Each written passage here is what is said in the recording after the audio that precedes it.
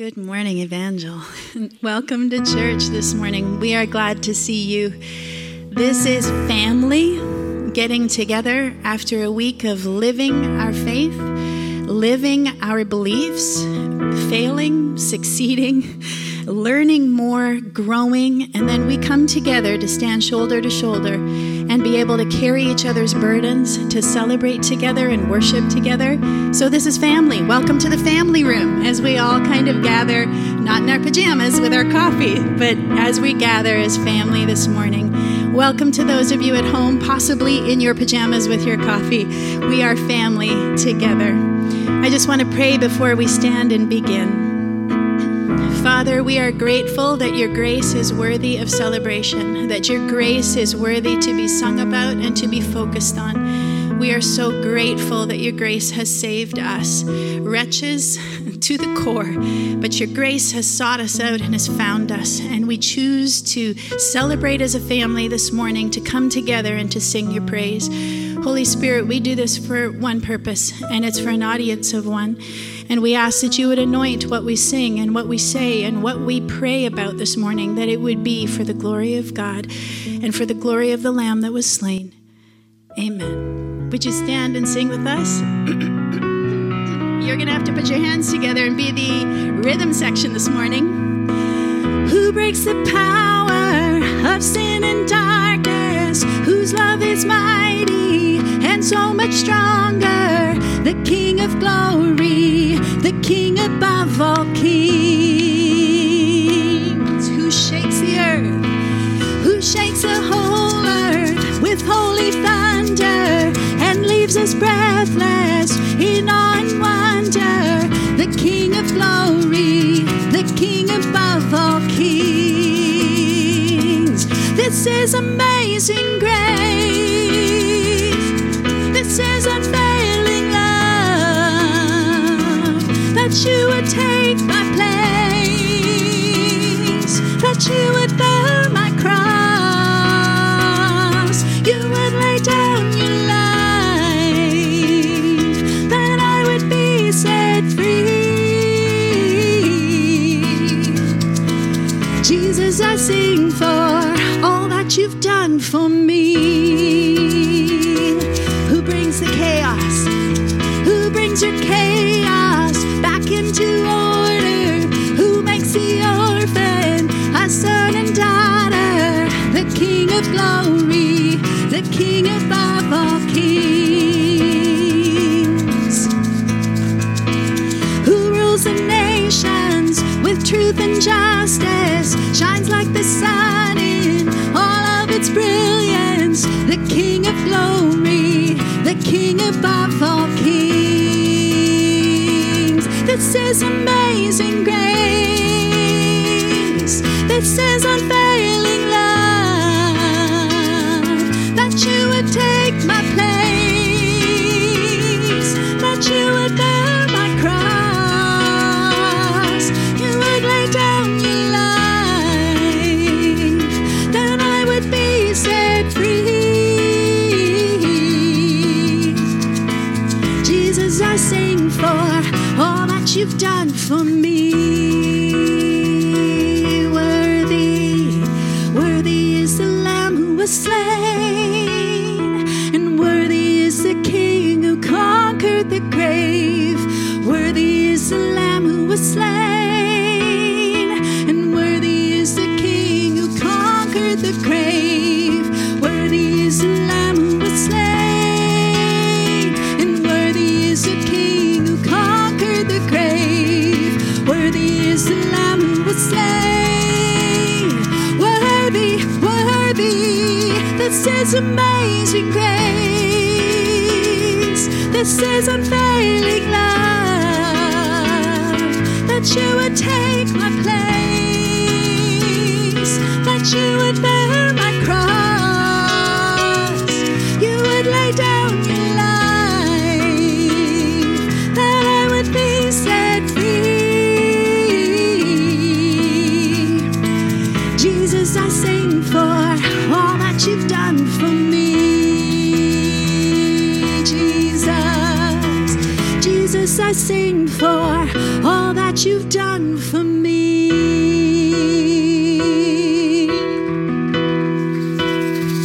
Oh, bless the Lord, oh my soul. Oh, my soul. Oh, sing it, church. Worship His holy name. Sing like never before. Oh, my soul, I'll worship your holy name. The sun comes up. It's a new day dawning. It's time to sing your song again. Whatever may pass and whatever lies before me, let me be singing when the evening comes. Bless the Lord, oh my soul, oh my soul. Worship His holy name.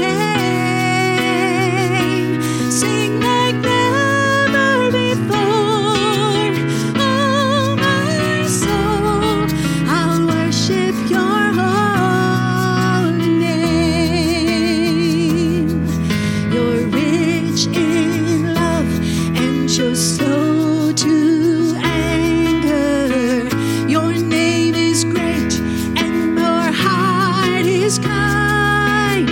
For all your goodness, I will keep on singing. 10,000 reasons for my heart to find. Bless the Lord, oh my soul, oh my soul. Worship His holy name.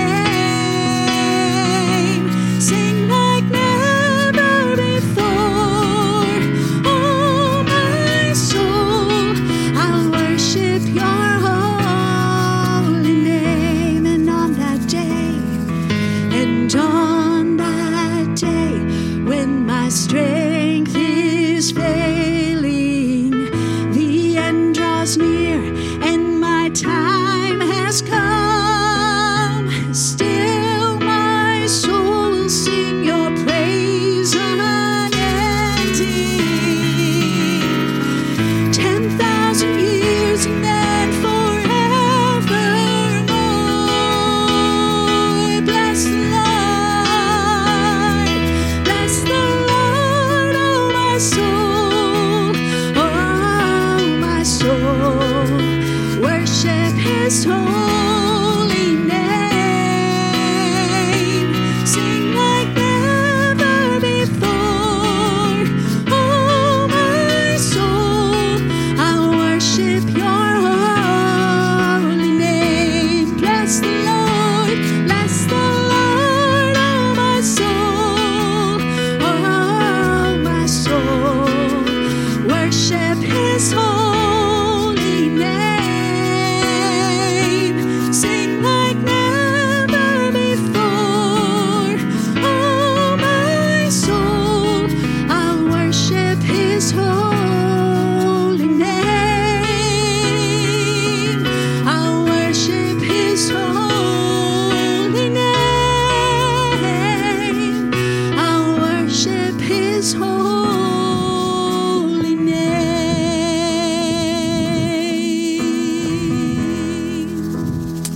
Amen. Amen. Good morning. You're singing like you believe that today, like you mean it.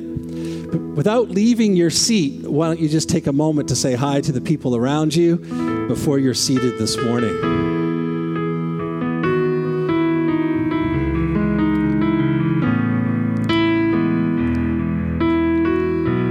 Thank you. You may be seated. Well, good morning. Nice to see you today. Welcome to Evangel, whether you're here in person or you're watching us, as Carlene said, in your pajamas with coffee from home. We don't resent you very much at all, just sort of a little bit. But we're glad that you're here and you're a part of our service today. For those of you, I know as the summer moves on and some of you have been getting your vaccines, you're starting to make your way back. So for some of you, this is your first time back in a long time. So just want to say welcome back to you as well, and glad that you're here this morning. Just a couple of announcements for you. Just as we're going along and as restrictions are lifting, sometimes people are wondering, okay, so what are the rules now? What are not the rules or whatever? So just basically, we're going to continue with the registration process. And the reason for that is that public health is telling us that they still require a record of everybody who is in the building in case they do have to do contact tracing. So we will have to continue our registration process for that reason. Secondly, because as long as there are health restrictions or there are COVID restrictions in place, our insurance company also requires the waiver to be signed. So that's also a part of that online registration process as well. So that's important for us. And even though from a seating standpoint, right now we are allowed to have about between 180 and 200 in here, so we're able to comfortably do that, but we also need to monitor to make sure that we don't exceed that. So just in case you're wondering, we will need to continue with that. We still need to continue with wearing masks while we're inside the building, and we still need to continue with not visiting with each other, creating visiting pods around while we're inside. We're going to try and create opportunities for you when you exit the building on Sunday morning to be able to visit and see each other and have those conversations, but we can't do them inside the building at this point, so we're basically in our seat, worship, service, back out, and then we'll do our socializing outside. So on a high note with that, next Sunday, the ice cream truck is returning for the second time this summer.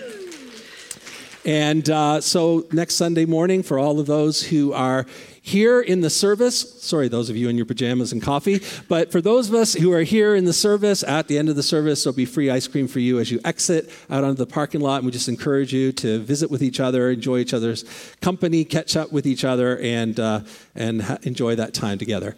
I also want to take just a quick moment to say thank you to the Kerr Street team who served breakfast on Saturday morning, and they've done that throughout the last 16 months when they've been able to go in there, and they've been doing it creatively and serving those who are very vulnerable and need to have access to that ministry. So thank you for those of you who went on Saturday and served so faithfully there. We really, really appreciate it. At this point, I'm going to invite kids, grade JK to grade 5. Look at that. I didn't even have to say go around the back. Like they are just, they're getting it. Good job, guys. All right. God bless you. Enjoy the remainder of the service this morning. You can remain seated. We'll invite you to stand in just a few moments. You were the Word at the beginning, one with God the Lord Most High. Your hidden glory in creation, now revealed in you are Christ. What a beautiful name it is. What a beautiful name it is. The name of Jesus Christ, my King. What a beautiful name it is. Nothing compares to this. What a beautiful name it is. The name of Jesus.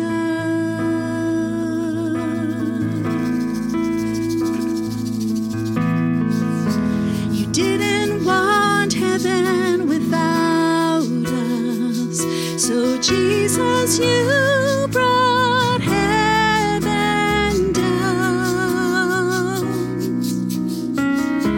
My sin was great, your love was greater. What can separate?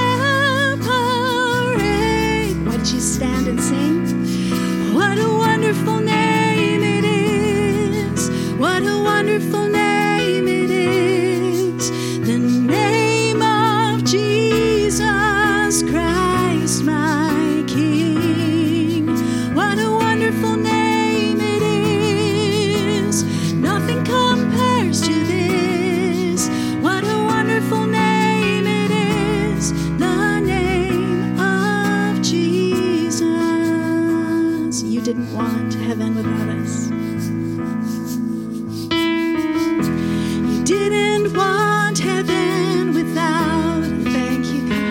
So Jesus, you brought heaven down.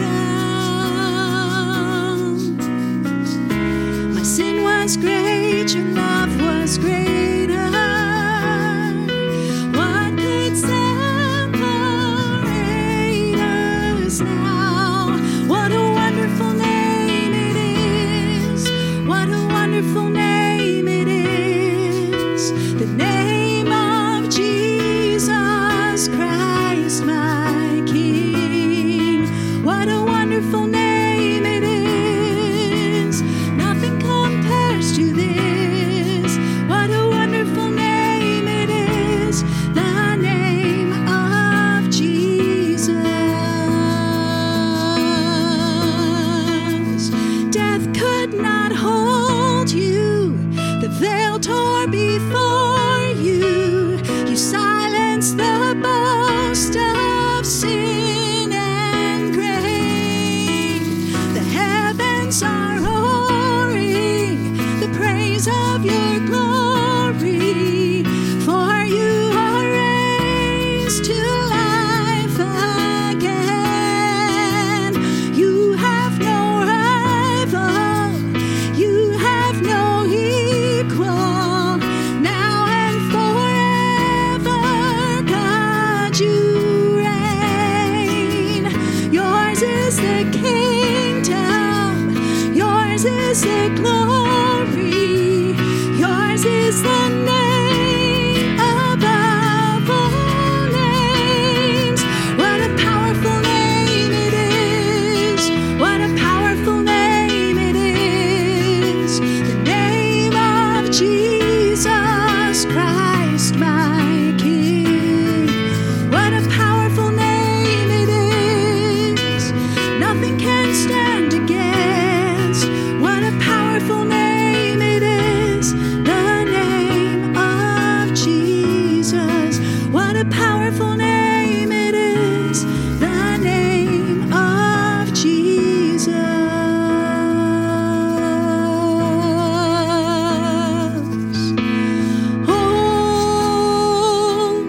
All arise at the name of our Savior,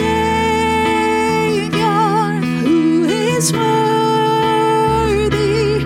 You are worthy. All praise, all praise is yours, yours alone, the Almighty, who is worthy. You are worthy.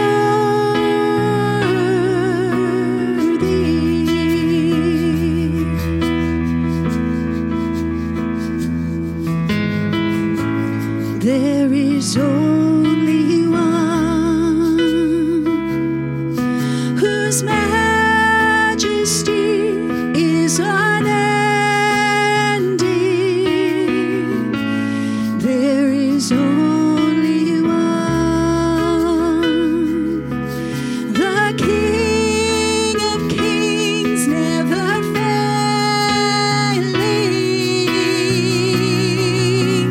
Oh,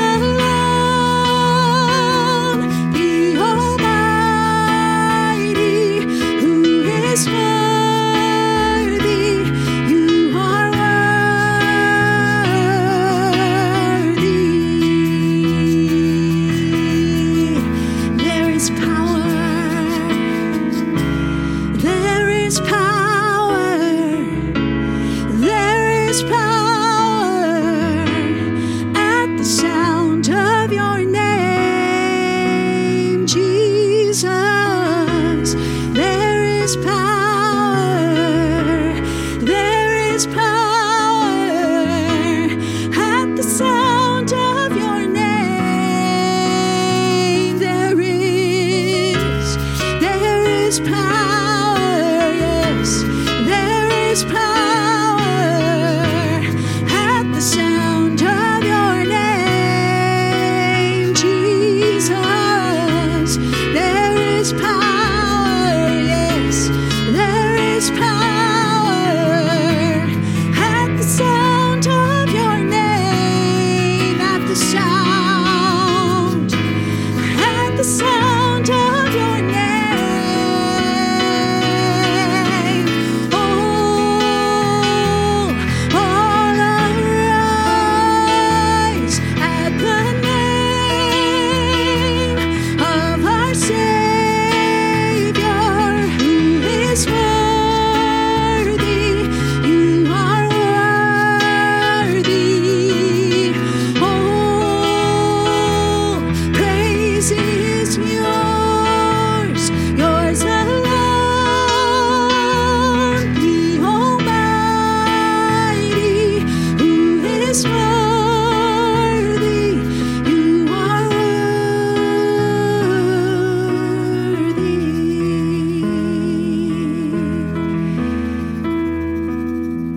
You are worthy, Lord.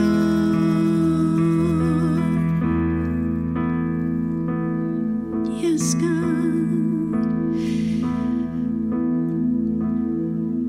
What a beautiful name it is. What a beautiful name it is. The name of Jesus Christ, my King. What a beautiful name it is. Nothing compares with this. What a beautiful name it is. The name of Jesus.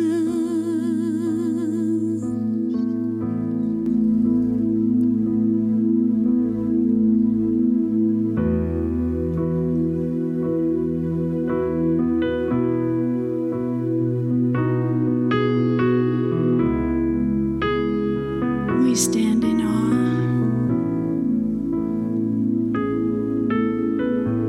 of one who paid a price that we don't even comprehend. Jesus, we stand in awe of a grace that we don't understand, but we are so deeply grateful to receive. There is none that compares. You have no rival and you have no equal. And as we continue to worship you, as we continue to know you and to understand you, would you continue to remove the idols that are in our lives, the things that we do put up as a rival? Would you remove them from us like weights taken off, so that we can truly say, you have no rival, you have no equal. And may the Lamb that was slain receive the full reward of his suffering in the surrender of our lives.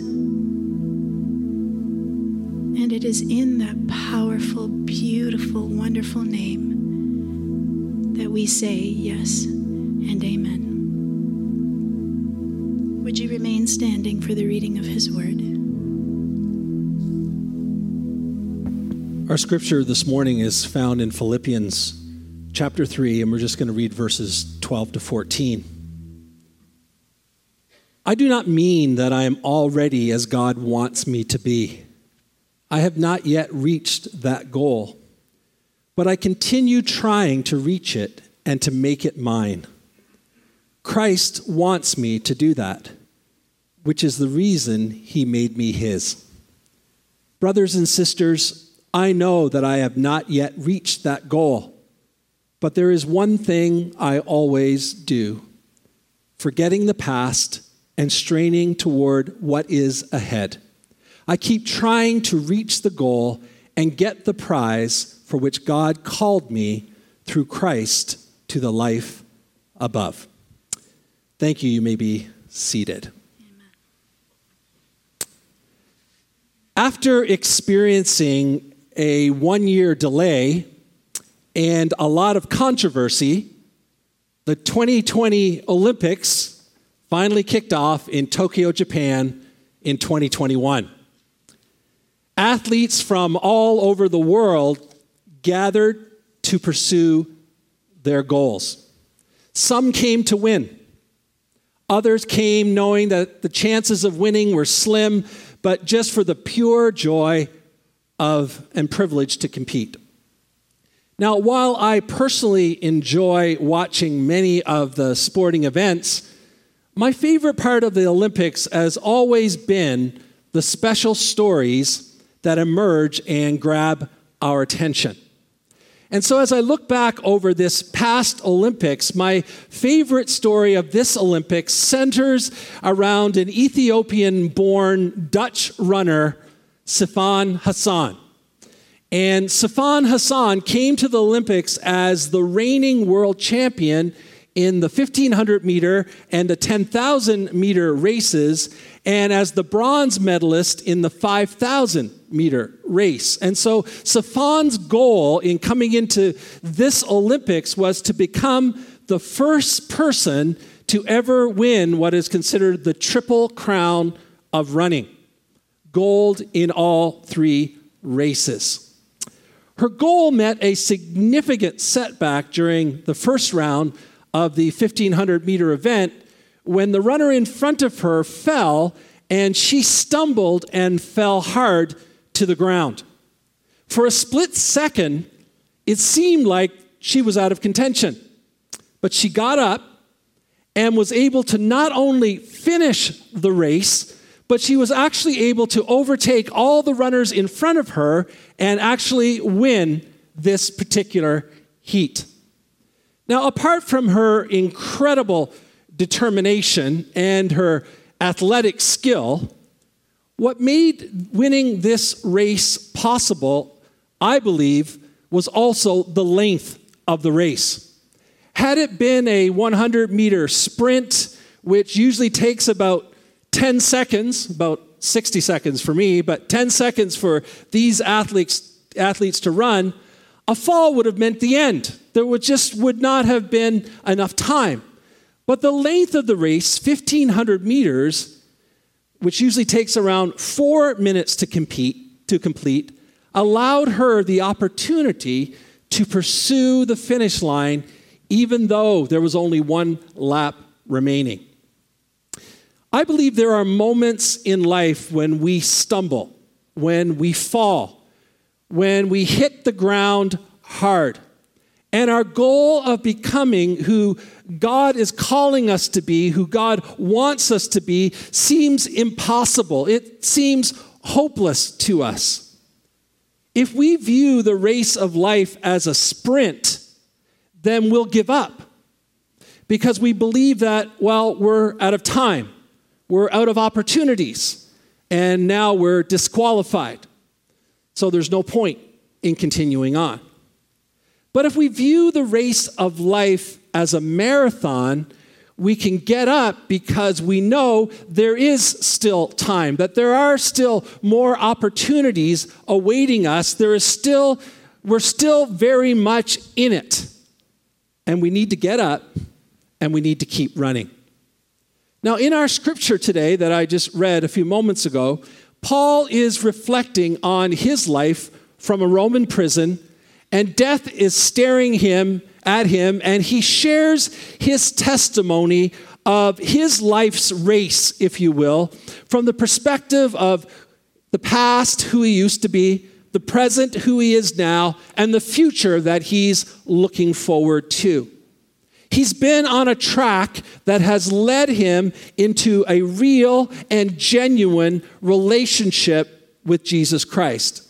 And so as we consider this scripture today, we are going to be reminded that it is important to continue to strive towards reaching the goal of who God wants us to become, even when we stumble and the possibility seems hopeless. So let's walk through our scripture. Paul talks about the past. In chapter 3, which is our chapter today, Paul addresses leaders, yes, leaders in the church whose intentions, whose message is not honorable. And he's concerned that the church will fall into false doctrine as a result of what they are teaching and what they are doing. He refers to these leaders earlier as Judaizers. They were a segment of followers of Jesus who had come from Jewish backgrounds, Jews who became followers of Jesus. Now, according to Paul, the grace of God provided through the death and resurrection of Jesus, well, it wasn't enough for them. So they added some additional things to the package to make it more acceptable. So there were things in their minds that were needed to make it complete. The goal of the Judaizers was to have Gentile followers, those who did not come from Jewish backgrounds, who became followers of Jesus. Their goal was, well, they wanted them to submit to circumcision and other Jewish practices. And by doing that, they then said, well, now you can be who God wants you to be. And Paul is very upset with them about this. He's actually very, very angry because he believes that they are actually hindering these new followers of Jesus from moving forward to reach their goal. Now, it's interesting what Paul calls them. He calls them dogs. Now, you got to kind of understand what's happening in this day. It was very common. I don't know if any of you have ever been to Cuba, but when you're in Cuba, there are dogs everywhere. Everywhere you go, there are dogs. But they're nice dogs, right? Cuban dogs are nice dogs. They're very polite. But in this culture, in this time, it was common that these dogs these wild, vicious, homeless animals wandered around during this time, and they would attack people. They would hurt people. And so Paul says, you know what? You're like these dogs. You wander around. You are viciously attacking these new believers with false doctrine and improper expectation, and you're causing them to stumble and to fall in their pursuit of what God wants for them. And so Paul shares a little bit of his own story to help them understand that he sees where they're coming from because, you know what? He's been there too, but God has changed him.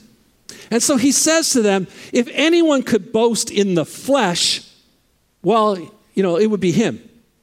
He says, I could stand equal to any of them. In terms of focusing on outward activity, he could outdo anybody at this time. He says he was circumcised on the 8th day, which is the Jewish custom.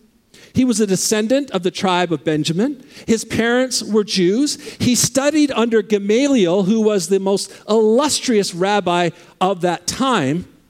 And Paul was once a Pharisee. He had a great zeal for the Jewish faith. And so before coming to a relationship with Jesus, he promoted Judaism and he condemned Christianity. In fact, he became a prominent leader in the persecution of the early church, and we read about that in Acts, and his reputation reached far beyond Jerusalem. If Paul was judged, and this is the point he's making, if I was judged by men, he said, based on the law, then they would look at me and say, he's blameless. He's blameless.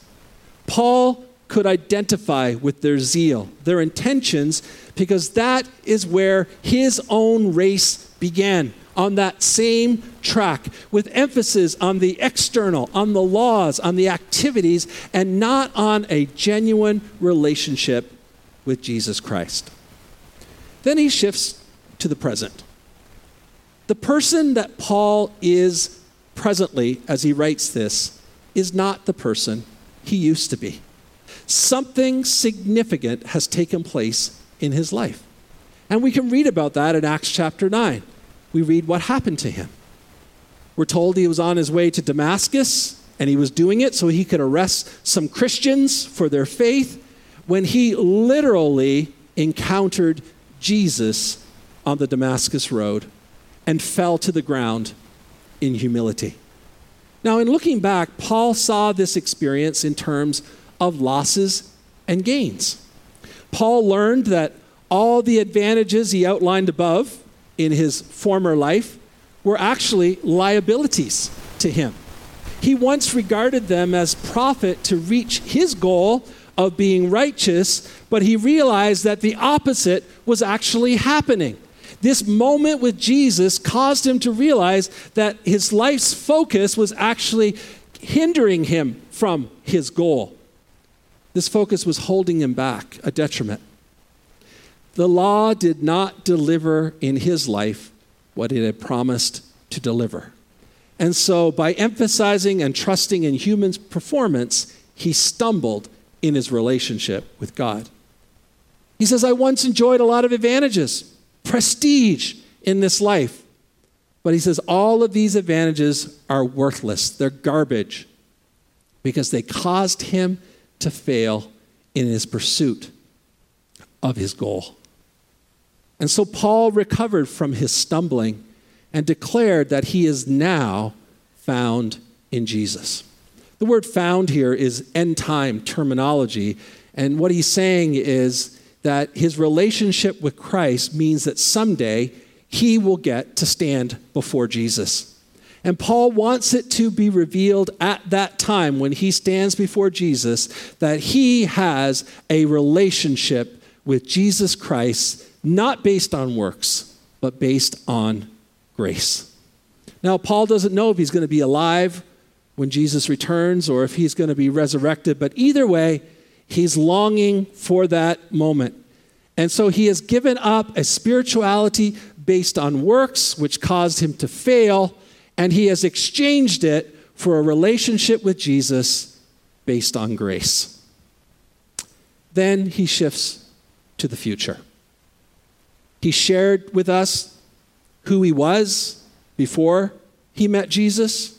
He shared with us who he is since he met Jesus. And now he begins to focus on the future.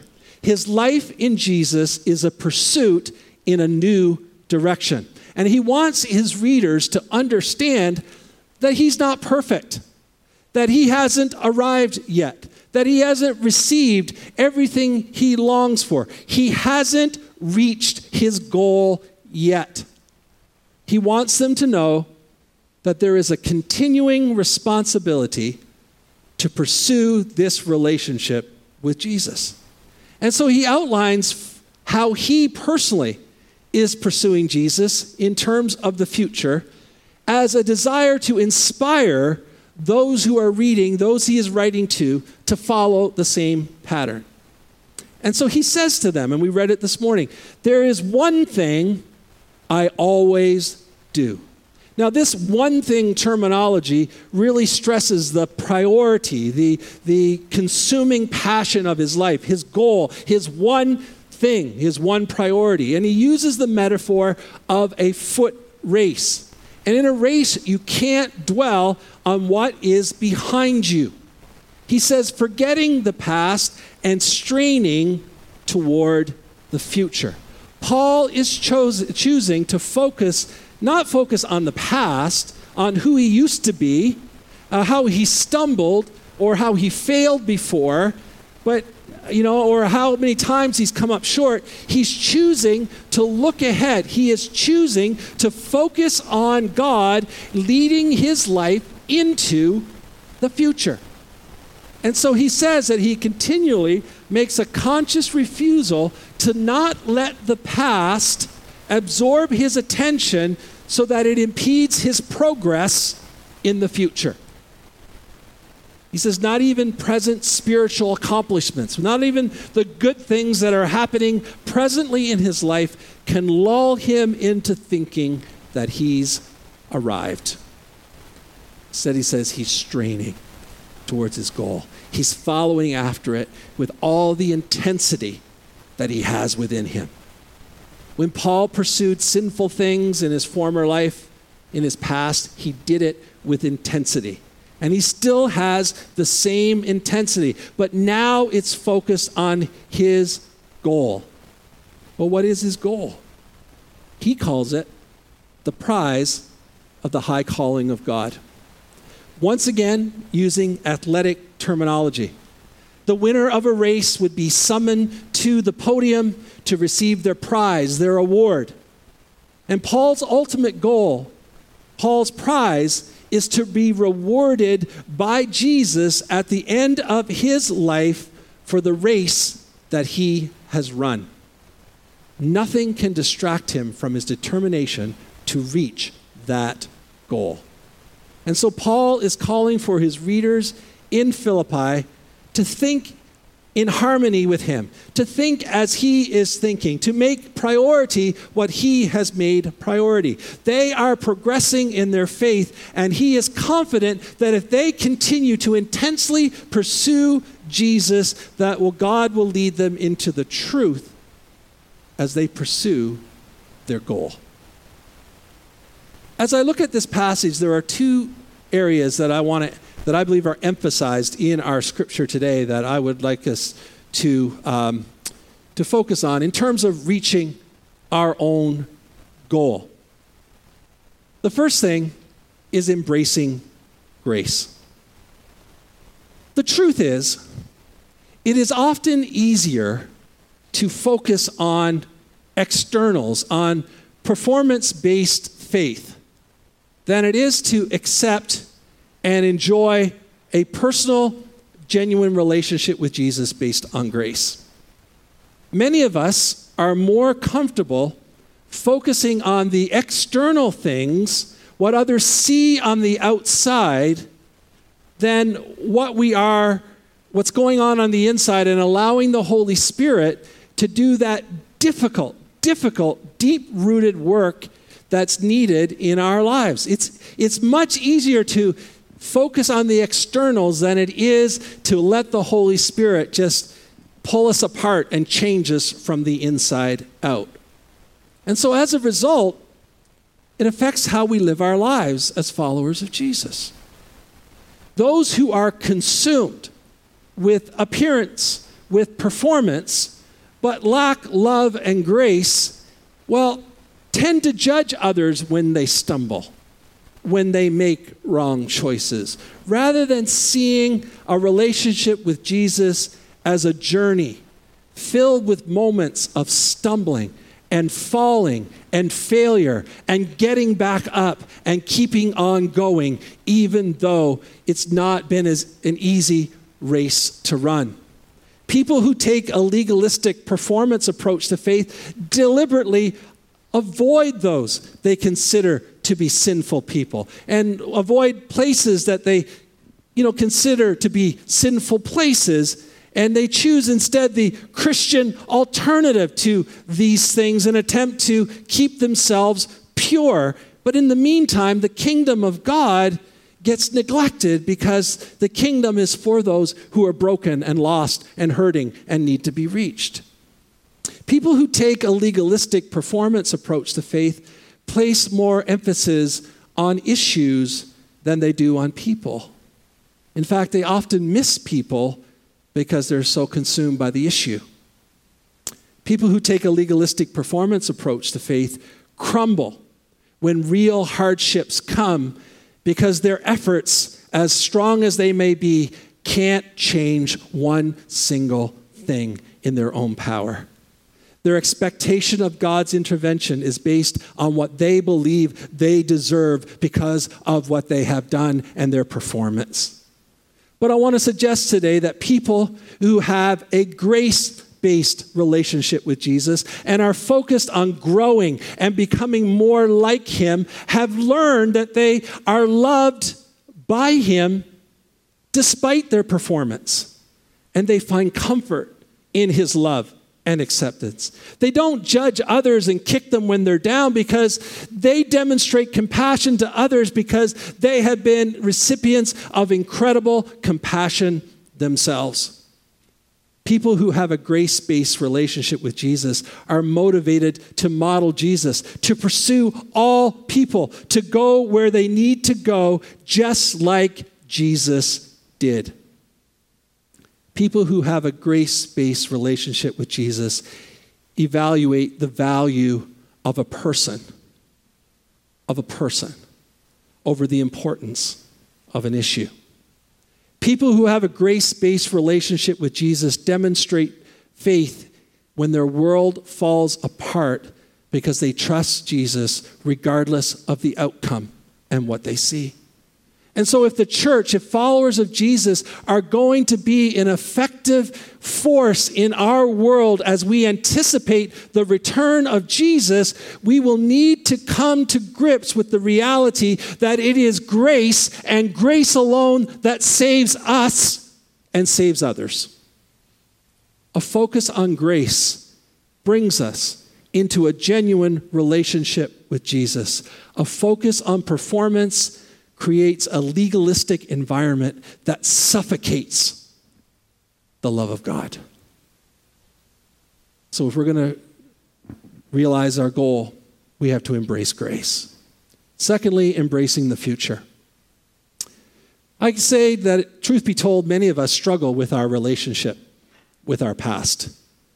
Sometimes we heighten, exaggerate, romanticize the past as the good old days, as the best years of our lives. You know, one of the sort of memes sometimes you see on social media is, if you had a chance to go back and relive your high school days, would you do it? And most people go, no, never. I would never want to go back into that environment. And I look at that and I go, I'd love to go back there. Those were great years. But I think somehow in my mind over the years, I've forgotten how horrible it can be being a teenager in high school. And I think I've forgotten that. But sometimes we do that. We make the past seem so great. Sometimes we elevate our past spiritual experiences so high that it's easier to live with the memories of past moments with God than it is for us to experience new ones. We just have those memories and we live off those memories. We long to experience what we remember experiencing in the past so much sometimes that we miss living in the now and we stop looking to the future. Now, for others, the pain of the past, the things that were experienced in the past, are so deep-rooted that they're tethered to the past. They can't seem to move forward. Many of us, we want to let go of the hurts that we experienced in the past, the unforgiveness that's been tethered to us, the painful memories, and instead trust Jesus, but sometimes we just can't seem to get there. We just can't get there. Now, I want to be clear today that our past is important. Our past is really important. We are who we are because of our past. It shaped who we've become today. We can only know where we're going when we know where we've been. The past is important. There are lessons that we have learned in the past that will help us to embrace the future. The past matters. There is much good to come from our past. But I want us to be reminded today that our future is not in the past. Our future is not in the past. God has not brought us here to take us back. God has brought us here this far because there is still more to go. There is so much more to be experienced of God. There is so much more that we can do for God. Our relationship with Jesus cannot be just a yesterday experience. It must be a today experience and a future experience. God has done many wonderful things in and through our lives and in and through His church and this church through the years that we recall fondly, and we should, and we value because it helped us get where we are. But if our focus is on the past while neglecting our future, we're in trouble. The past is important. This past week, I did something I do regularly. I go to our website, I click on our story, and I read the story of Evangel from the beginning. I do that every 8-10 months to remind myself of where we've been, where we come from, but also as part of moving forward. We don't live in the past. If we do, we're in trouble. If we stay in the past, we're in trouble. This is who we are today. This is what God is calling us to do in our time. Our past gives us momentum to move forward, but we must move forward and take new steps of faith. Our relationship with Jesus should reflect Paul's words, intensely reaching towards the future, all that God has in store for us, with everything we have in us, with all intensity. Our faith requires a genuine relationship with Jesus that builds off the past and reaches for the future with everything that we have within us. Now, I know it's likely difficult for you to picture me as an athlete. Okay, that really hurts. But I did play basketball and volleyball in high school and college. And my favorite sport was volleyball. And watching Olympic volleyball this past week brought back a lot of great memories for me. Memories of the level I never achieved, but it brought back a lot of good memories for me. Not only did I play volleyball, but when I was a youth pastor about 100 years ago in the early 90s, I coached a high school girls volleyball team. Now, it's important to understand when it comes to sports that momentum is a big part of any sport. Momentum. When the momentum is with you, everything is going right and you are cruising towards victory. But when the momentum swings, and it often does, everything starts to go wrong. And we can feel victory slipping away. It's in these moments that it's important as a team and as an athlete to recognize what is happening and deliberately push back. And the good teams do that well. I saw some teams this week not do that well, and, well, we know where that went. There were many times that I observed the momentum shift on the girls' team that I coached. I could tell when they were overwhelmed. I could tell when they had lost hope, when they basically had given up. I could tell. And so in those moments, I would call a timeout. And I would look them in the eye, and I would say to them, don't you ever give up.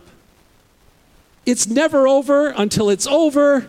You fight to the end, and when you stumble, you get back up. Now get back out there and focus on the goal, right? The big coach speech. Now sometimes it worked, but most often it didn't. But sometimes it works. Folks, life is hard. Life is hard. It's filled with painful moments. It's filled with failures and stumbles and setbacks. There are times that we can hardly breathe, that all hope seems to be gone, that the future is a blur, that we just want to lay there on the ground after stumbling and falling because we're convinced that it's over. It's over. But I want to remind you this morning that life is not a sprint. It is a marathon. And you may feel like giving up this morning.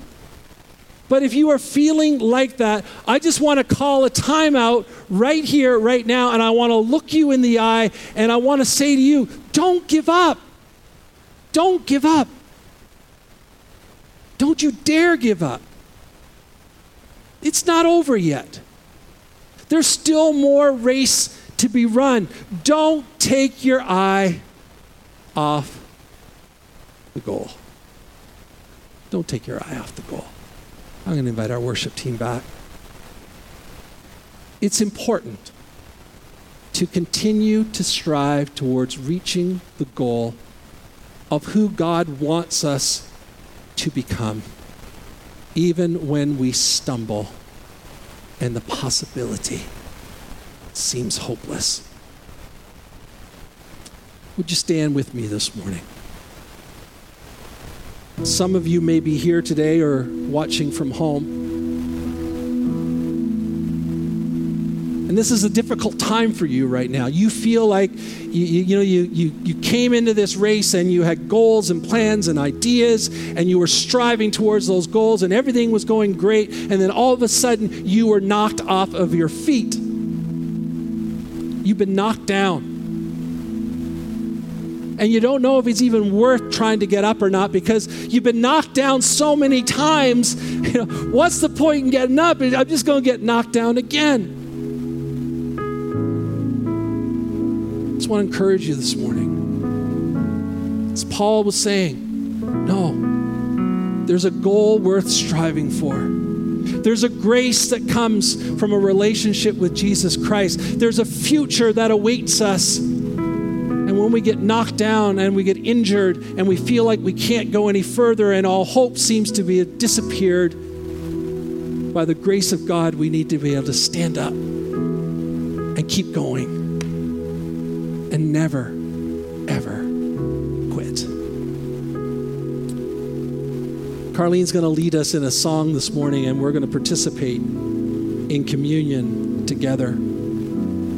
As I thought about communion this morning, I just thought of that scripture where it talks about how Jesus facing the cross, right? Who for the joy set before him. No joy in a cross. No joy in suffering. No joy in pain. No joy in humiliation. That's not where the joy was. The joy was in the goal, the ultimate goal. What's going to come from this? Right? Who for the joy set before him, the joy in seeing past the pain and the struggle and the humiliation to the goal, endured the cross, suffered the pain, and is victorious, right?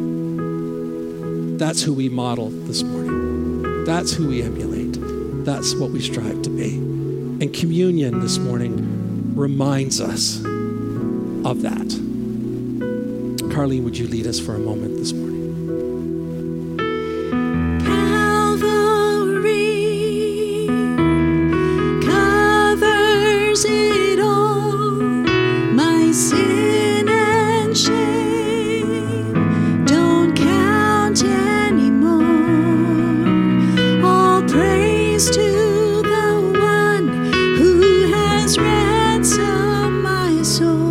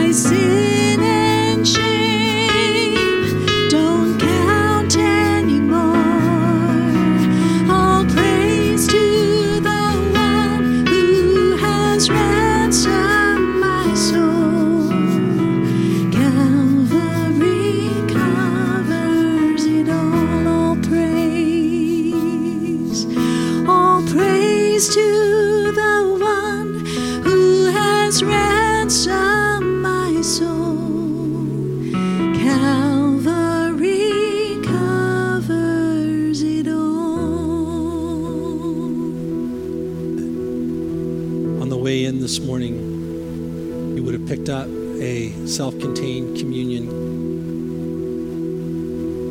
And for those of you who have not worked with these before, just to tell you that if you push down on the tab, you'll notice a separation of the clear plastic from the main tab.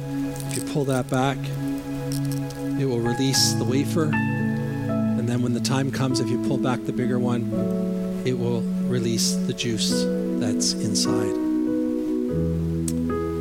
In 1 Corinthians chapter 11, verse 23 to 24, we read, "For I pass on to you what I received from the Lord himself. On the night when he was betrayed, the Lord Jesus took some bread, and gave thanks to God for it. And then he broke it in pieces and said, "This is my body, which is given for you. Do this in remembrance of me." Let's eat together.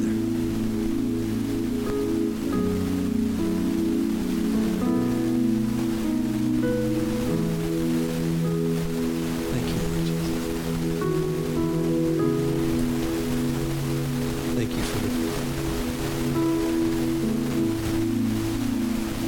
In verses 25 and 26, it reads, "In the same way, he took the cup of wine after supper, saying, 'This cup is the new covenant between God and his people, an agreement confirmed with my blood. Do this in remembrance of me as often as you drink it. For every time you eat this bread and drink this cup, you are announcing the Lord's death until he comes again.'" Let's drink together.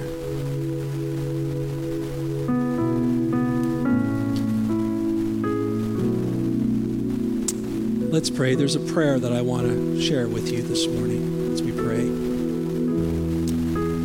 God of our hidden depths, in honest regret, in trust, we confess our faults and we recognize our frailty.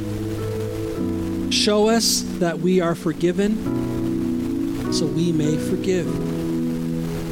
Touch our wounds with your healing so we may be people who heal. Help us to be at peace with ourselves that we may become makers of your peace for others. Through Jesus Christ, the Lamb of God, who takes away the sin of the world. Amen. Carlene's going to lead us again for another moment before we conclude our service of prayer this morning.